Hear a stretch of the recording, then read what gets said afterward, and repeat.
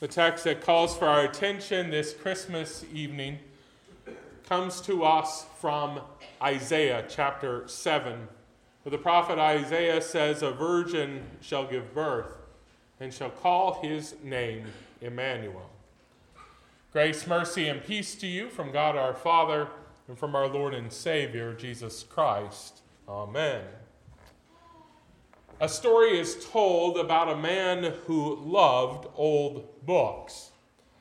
He met an acquaintance who told him that he had just thrown away an old Bible that had been stored in the attic of his ancestral home for generations. "I couldn't read it," the friend explained. "Somebody named Guten something had printed it." "Not Gutenberg," the book lover exclaimed in horror. "If so, that Bible would have been one of the first books ever printed on earth. Why, a copy of it just sold for almost $2 million. His friend was still rather unimpressed. He said, "Well, mine wouldn't have even brought $1, because some fellow named Martin Luther had scribbled all over it in German." He had no idea the value of what he had. In the Christmas season, it seems that there is one word that is more prevalent than any other word. You can go into almost any store that sells decorations for this season, and you can find different kinds of decorations that will be emblazoned with that one word, believe. And we as Christians resonate with that sentiment. For we understand that this time is a sacred time to be able to think about what our faith is all about. We know that it is a time to meditate upon the one in whom we place our fear, love, and trust. We gather for extra services like this one in order that we may never forget what the reason for this season is. We gather that our faith might be strengthened. We gather to give thanks. We gather to believe. And on an evening like this, the simple story of Christ's birth can seem like more than enough to sustain our faith.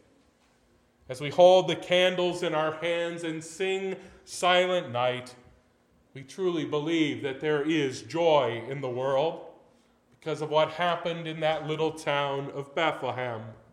The message of the herald angels resonates in our souls in this bleak midwinter, and we are ready to go and tell it on a mountain.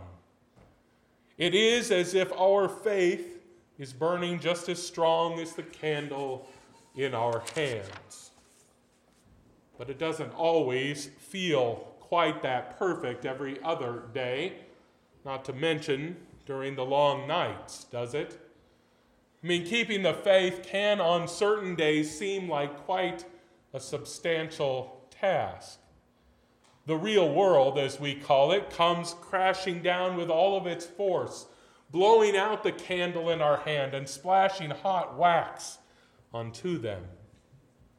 It can feel as if everything has suddenly gone dark. And often when such darkness descends, we think that there needs to be something striking happen.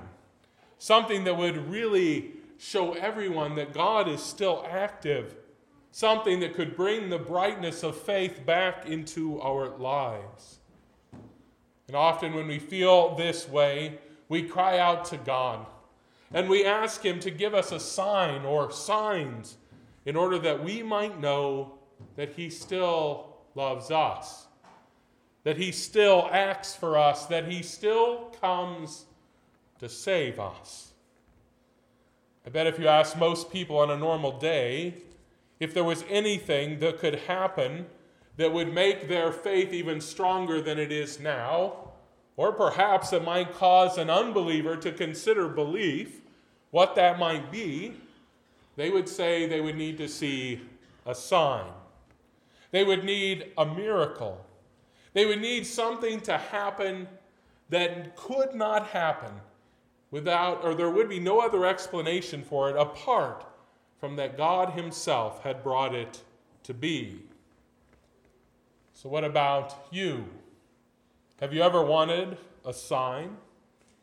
Did you maybe read and hear tonight that reading from Isaiah 7 and think it would be all right if God came to you and said, ask me for any sign that you want? Have you ever wanted a miracle because you thought then it would finally drive away those doubts that come when life is hard? Could you look at a diagnosis of cancer and be still? If you only had a sign that you could reflect on that was truly magnificent, could you make it through that rough patch in your marriage? If only there was some sort of miracle that made clear that God was real and that he loved you. Could you endure the loneliness? If only there was something that had happened to let you know that indeed Jesus did truly love you, just like that song you used to sing as a child told you. Do you feel like you need a sign? Do you feel that you need a miracle? Well, I'm here to tell you, you already have one. You see, we often forget that one of the greatest signs of God's love and care is precisely what we gather here tonight to ponder. Although we can be tricked into thinking that this service is all about the singing of familiar carols and the points of light twinkling in our hands, really it is all about the historical event that inspired all of those carols. That event that brought light into the world just like that light on top of our candles.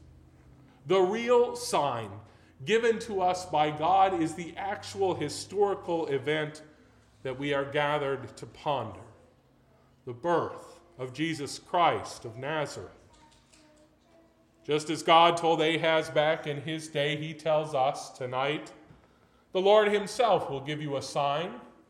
A virgin shall conceive and bear a son and shall call his name Emmanuel. And maybe we've heard this story too many times that we forget just how miraculous everything about it is. Maybe it's become to us like that Gutenberg Bible scribbled in by Martin Luther. Something that truly is of great value, but that we don't value as much as we should. So how is the birth of Jesus a sign? How is it a miracle? I mean, after all, babies are born every day. Well, first, let us remember that it's not really Joseph and Mary who are having a child. Perhaps we think sometimes that it makes the story not so family-friendly if we emphasize Mary's virginity, but the scriptures will not let us forget about it. You see, we are to remember when we hear that what happens there in Bethlehem is a miracle. Virgins do not give birth. It doesn't happen. But with God, all things are possible. Now, what is happening there in that manger is not just an unlikely event. It is an impossible event had not God been involved. Without his Spirit, there is no birth, period. That there is a baby born this night from a virgin is the very definition of a miracle, the very definition of a sign. And so there you have your sign. But the sign is truly even more grand than that. So grand it's hard to imagine. For that baby is not only a sign because it was given birth to by a virgin, but also because that baby is born from above. Yes, Isaiah tells us that one of the baby's names will be Emmanuel, which means God with us. So yes, not only is that tiny baby in the manger born of a virgin, but that tiny baby in the manger is God himself, wrapped up in human skin. With the birth of this baby, God is with his people in the most profound way, in a way that could not even be fully imagined until it happened.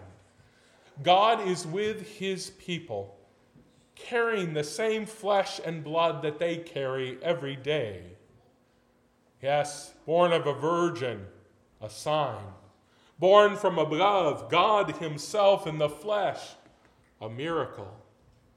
And to round it all out, that baby, he's born for you.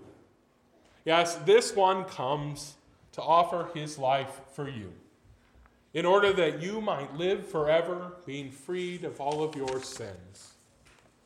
Our epistle reading says it this way: "In this the love of God was made manifest among us, that God sent his only Son into the world, so that we might live through him."